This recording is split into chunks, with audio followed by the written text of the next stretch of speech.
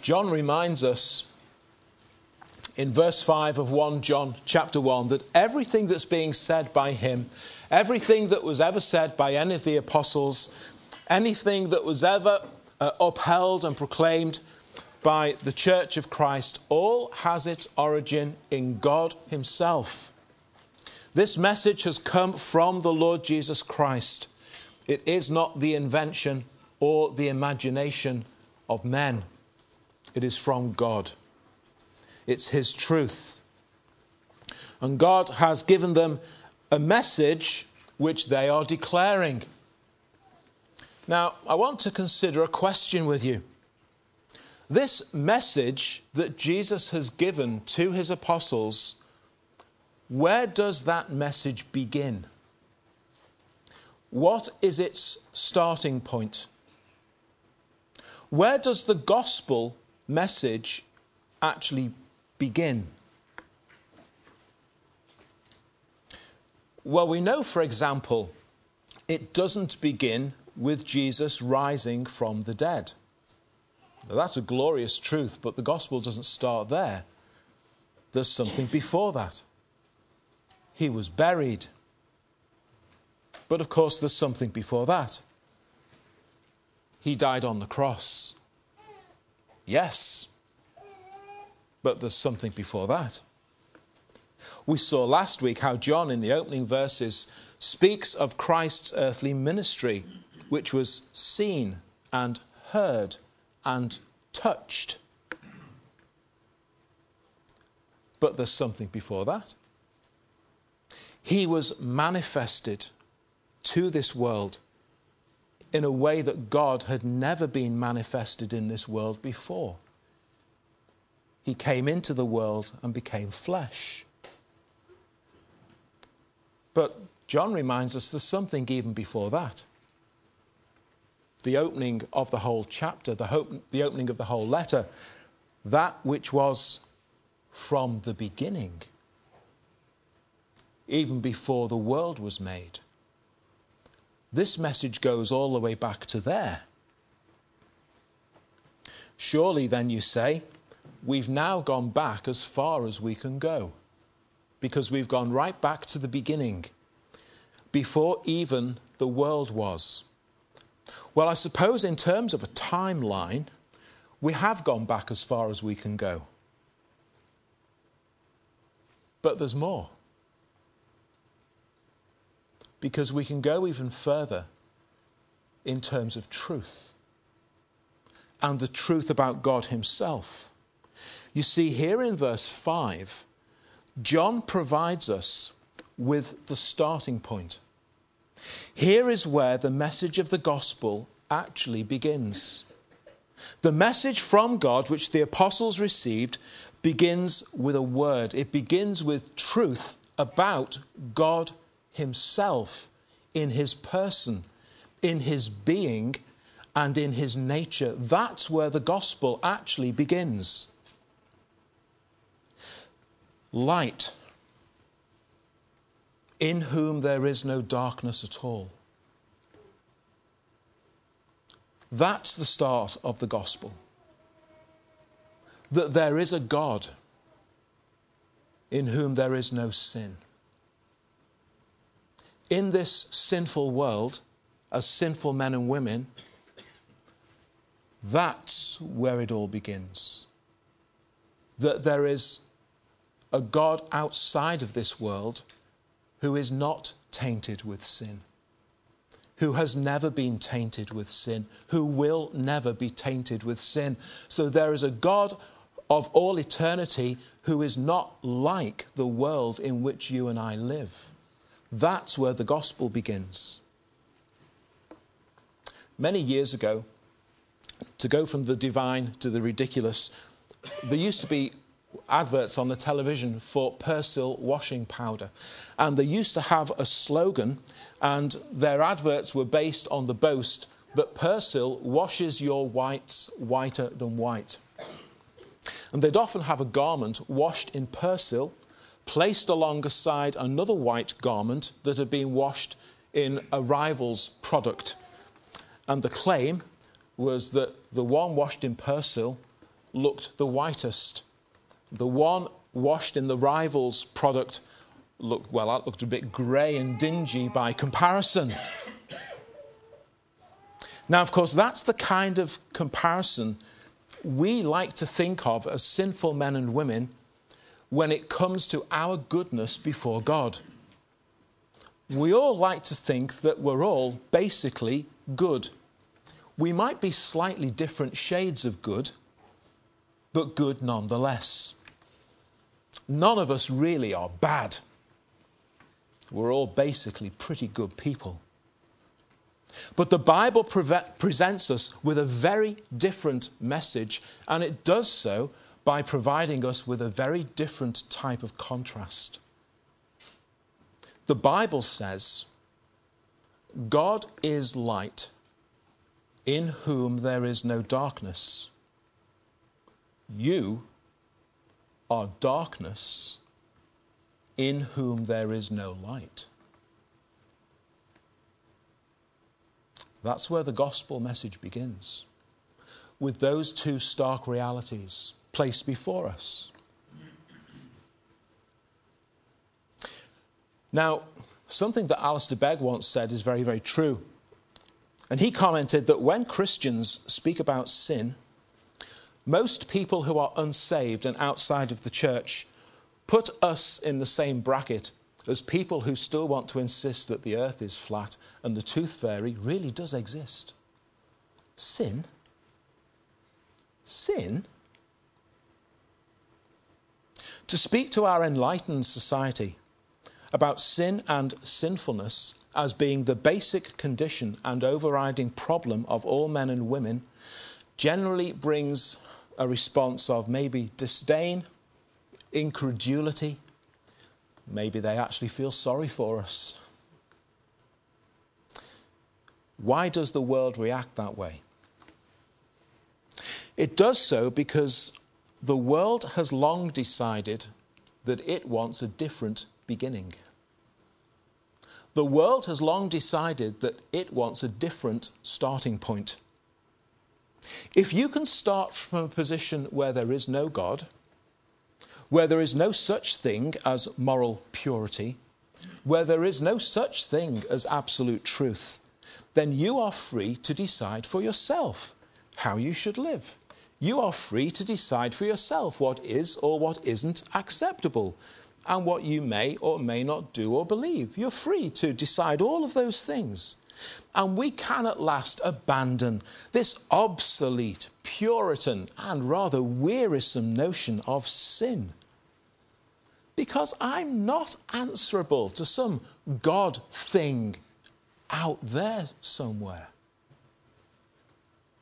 If you change the beginning. There is no light against which all other things are measured, says the world. Maybe you're thinking that this morning. Maybe that's your position. And, well, if there is a God, if there is a God, I'll decide for myself what God is like. Of course, to think that you can decide for yourself what God is like is probably an even more bizarre position than saying there's no God at all.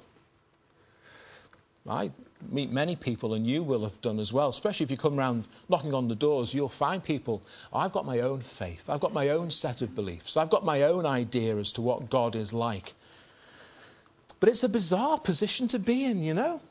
It's rather like saying, yes, officer, of course I know there's a highway code.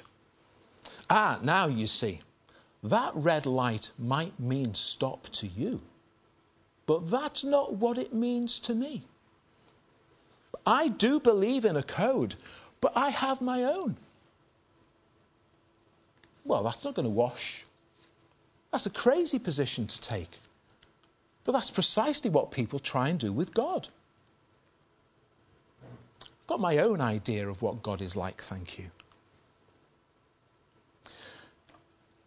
And of course, the fact that you can come up with your own idea of what God is like, well, that's very convenient, because you can come up You can concoct a God which permits you to be the kind of person you want to be. You can concoct a God who permits you to do the kinds of things that you want to do and believe the kinds of things you want to believe, because that's the God I believe in. But here's the thing, you see, what John is saying. Here's the message of the Bible. The God you say you believe in has made himself known to us, and he has revealed to us what he is really and actually like. So whether you long ago rejected outright the concept of God, or whether you decided for yourself what you think God should be like, here is the message that Jesus has declared to his apostles. God has said, this is who I am. This is what I am like. God is light, and in him there is no darkness at all. That's where the gospel begins.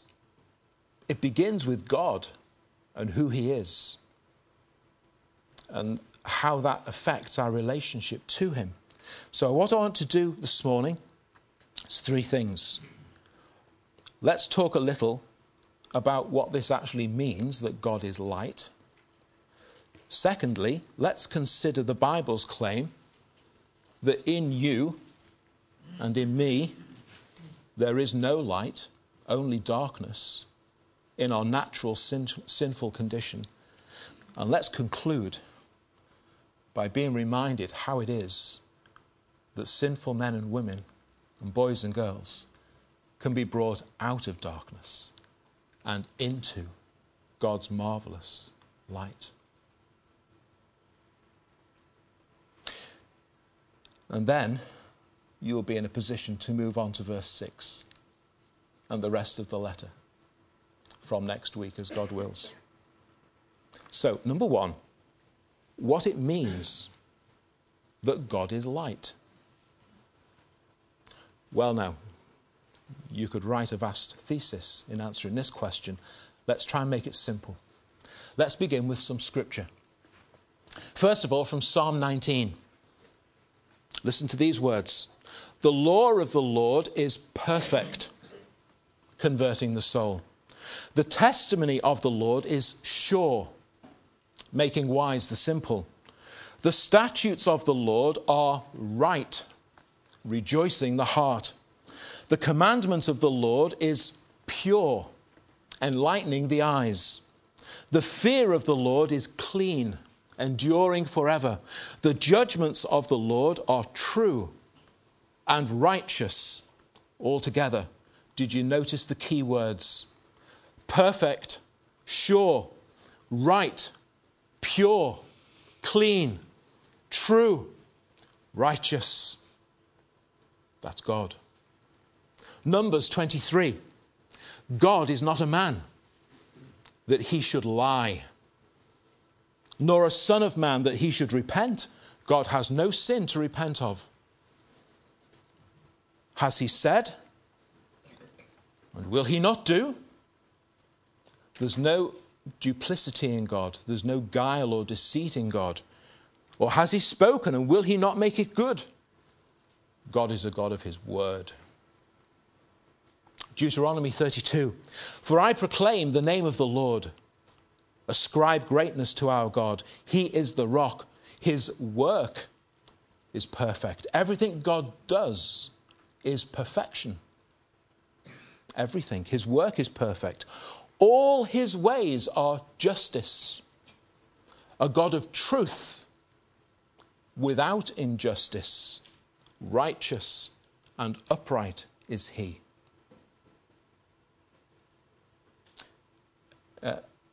Is there any man or woman of this world springing to mind about whom you can say these things? Psalm 111. The works of his hands are verity. That means absolute truth and justice. All his precepts are sure.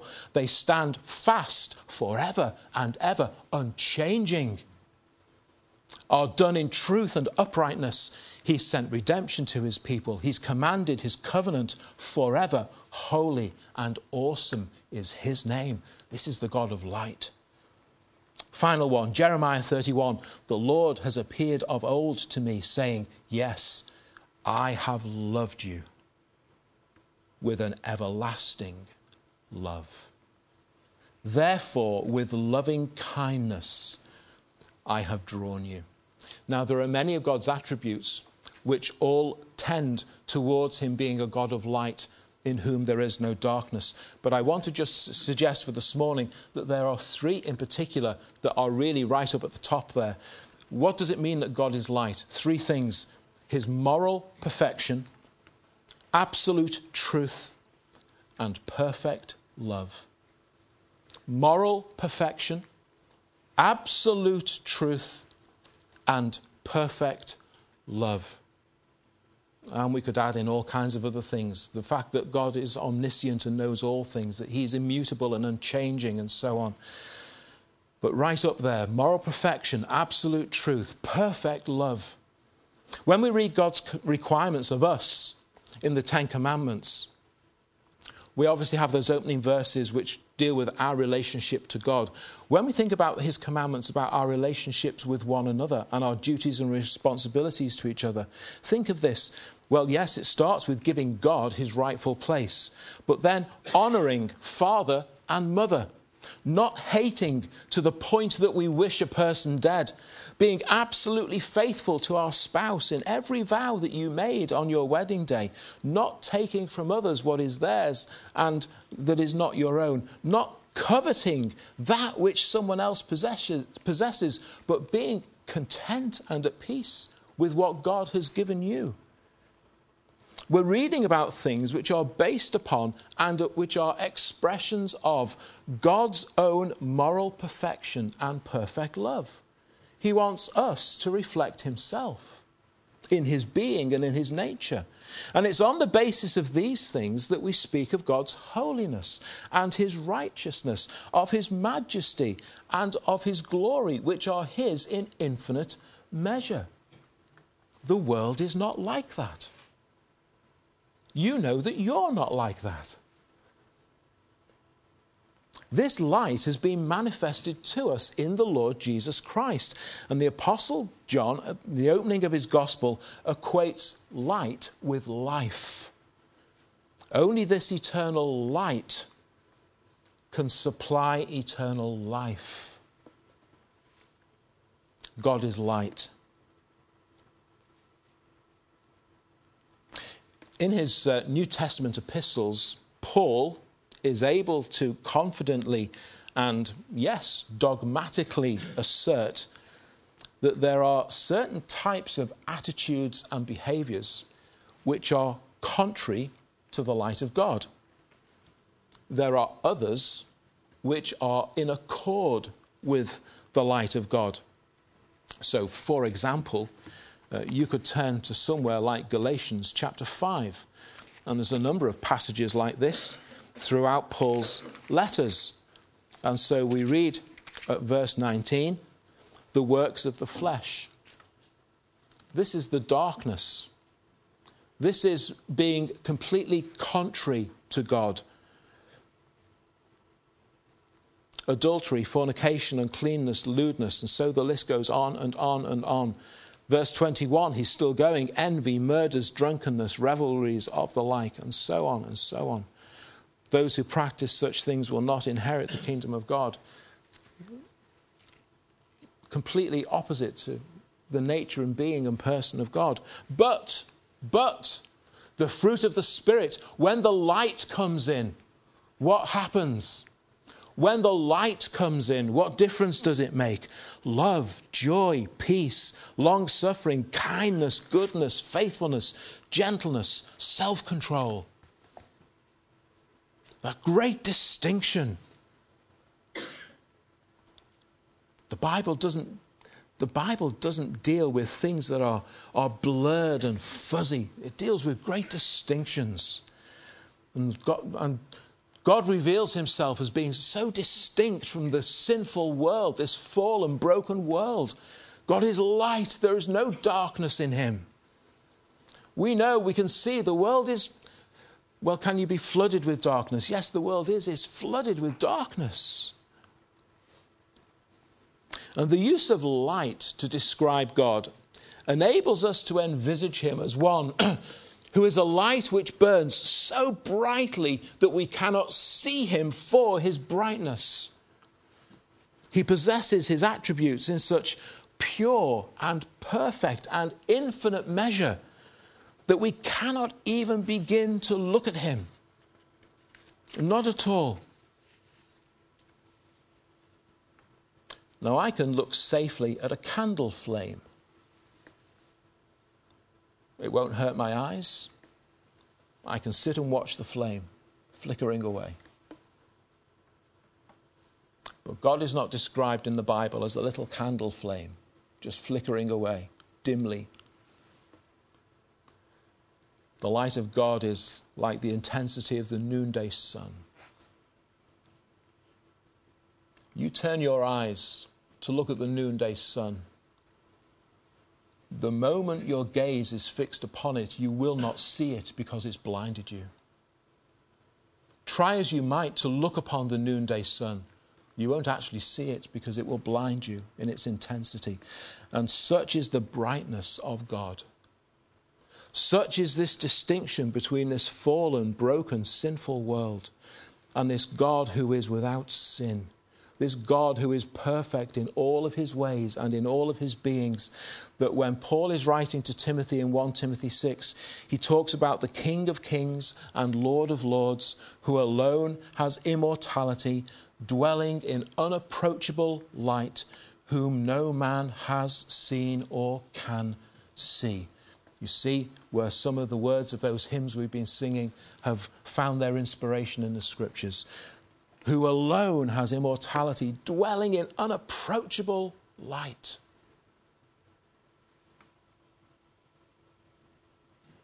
This is God in his moral perfection, in his absolute truth, and in his perfect love, amongst other things. That's where the gospel begins. There is a God who is like that. Now you are like this. This is the gospel. There is a God who is like that. You are like this. Number 2, in you there is no light, only darkness in your sins. The condition you were born into. All through the Old Testament, the contrast of the light of God and the darkness of the world may be found. Listen to this. 1 Samuel chapter 2, verse 9. The wicked shall be silent in darkness. Proverbs 2. Those who leave the paths of uprightness to walk in the ways of darkness.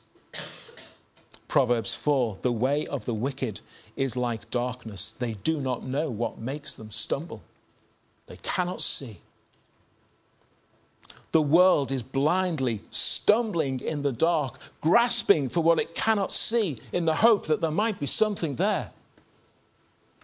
And in that darkness, it's plunged itself into every conceivable expression of that which is the opposite to morality and truth and love. And God's moral perfection has been warped and twisted. And so has the truth, and so has love. And it's all been horribly disfigured and abused in this sinful and broken world. And we find in the Bible God's people confessing their great need of his light in order to overcome the darkness that they know they're in. Because sinful men and women cannot and never will find the light switch. You'll never find it. God has to do something to you and for you.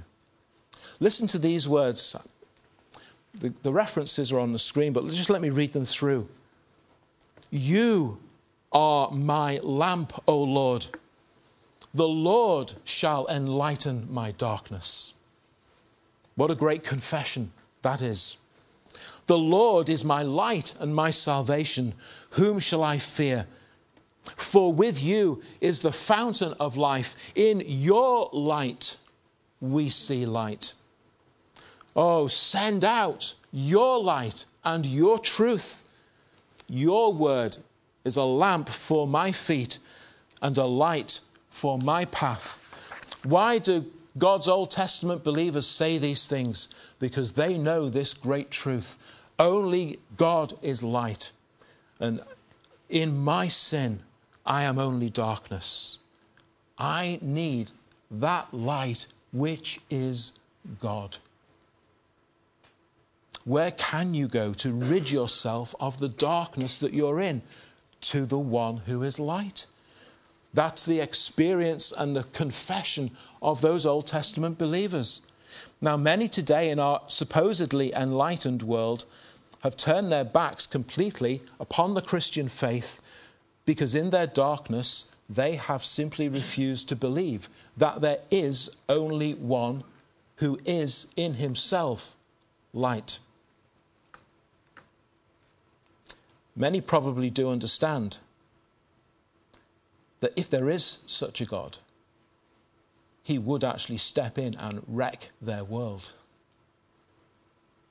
And they don't want their world wrecked. They don't want their world to be changed. They rather like it in the darkness, just as the Bible tells us in John 3:19. This is the condemnation, that the light has come into the world, and men loved darkness rather than light. For those of us who are Christians, that's the most remarkable truth.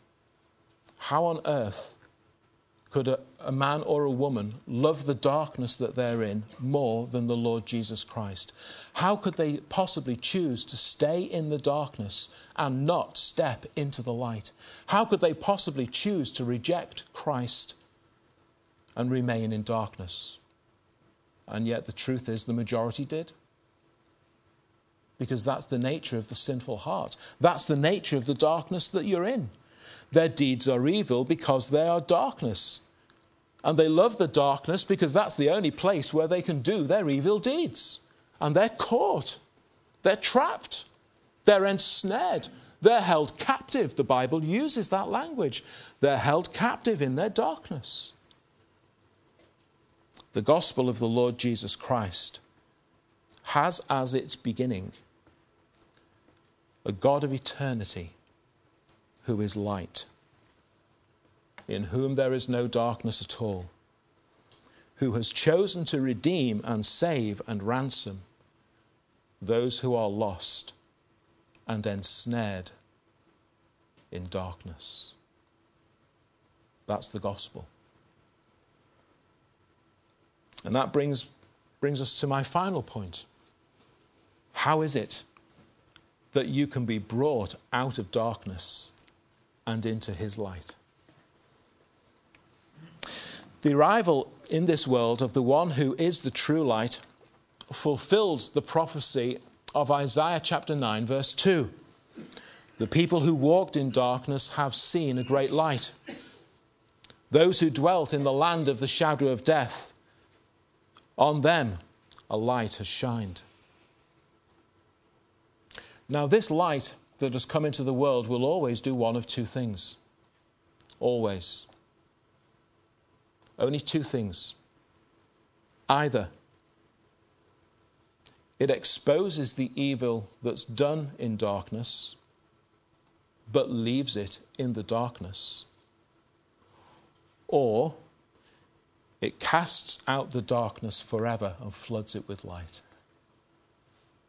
It does one of two things. And for those who are Christian believers, your darkness has been flooded with the light of the gospel. And our prayer is that for everyone who as yet does not believe, that your life too will be flooded with the light of the gospel of Christ.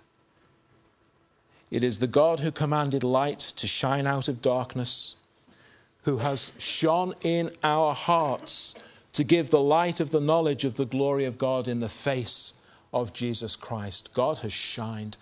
Now, when God in creation, which is what Paul is referring back to as a picture, God decided, God moved, God spoke, and there was light. The world, without form and void, didn't cry out to God, it's horrible and dark down here. Can you send some light, please? God did. God said.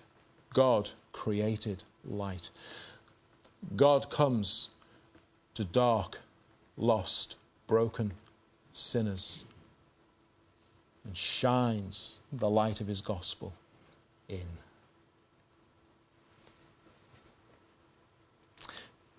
You once were darkness, but now you are light in the Lord. Walk as children of light. And of course, that walking as children of light is what John is going to take us on into in his letter. But this is the work of God, you see, to bring people himself out of their darkness and into light. That you may proclaim, says Peter, the praises of him who called you out of darkness into his marvelous light. God calls us. He calls. Come out of your darkness. Come into my light. And he calls each one. If you're a Christian here this morning, it's because God has loved you with his perfect love, and he's met you with his matchless grace, and he's called you out of your darkness into the marvelous light that is him. The gospel of the Lord Jesus Christ requires you, first of all, to recognize that God is light, to recognize that in him there is no darkness at all. And you need to see that when confronted with the moral perfection of God, with the absolute truth of God, your only response can be like that of Isaiah when he himself was confronted with this great reality of God in Isaiah chapter 6. Woe is me. I am undone, because I'm a man of unclean lips, and I dwell in the midst of a people of unclean lips. And my eyes have seen the King. There is nothing up for me. But of course, God came and touched his lips, cleansed them, pronounced him clean. The light of the world has come to rescue you from your darkness and sin, and to transfer you into his kingdom of light and love.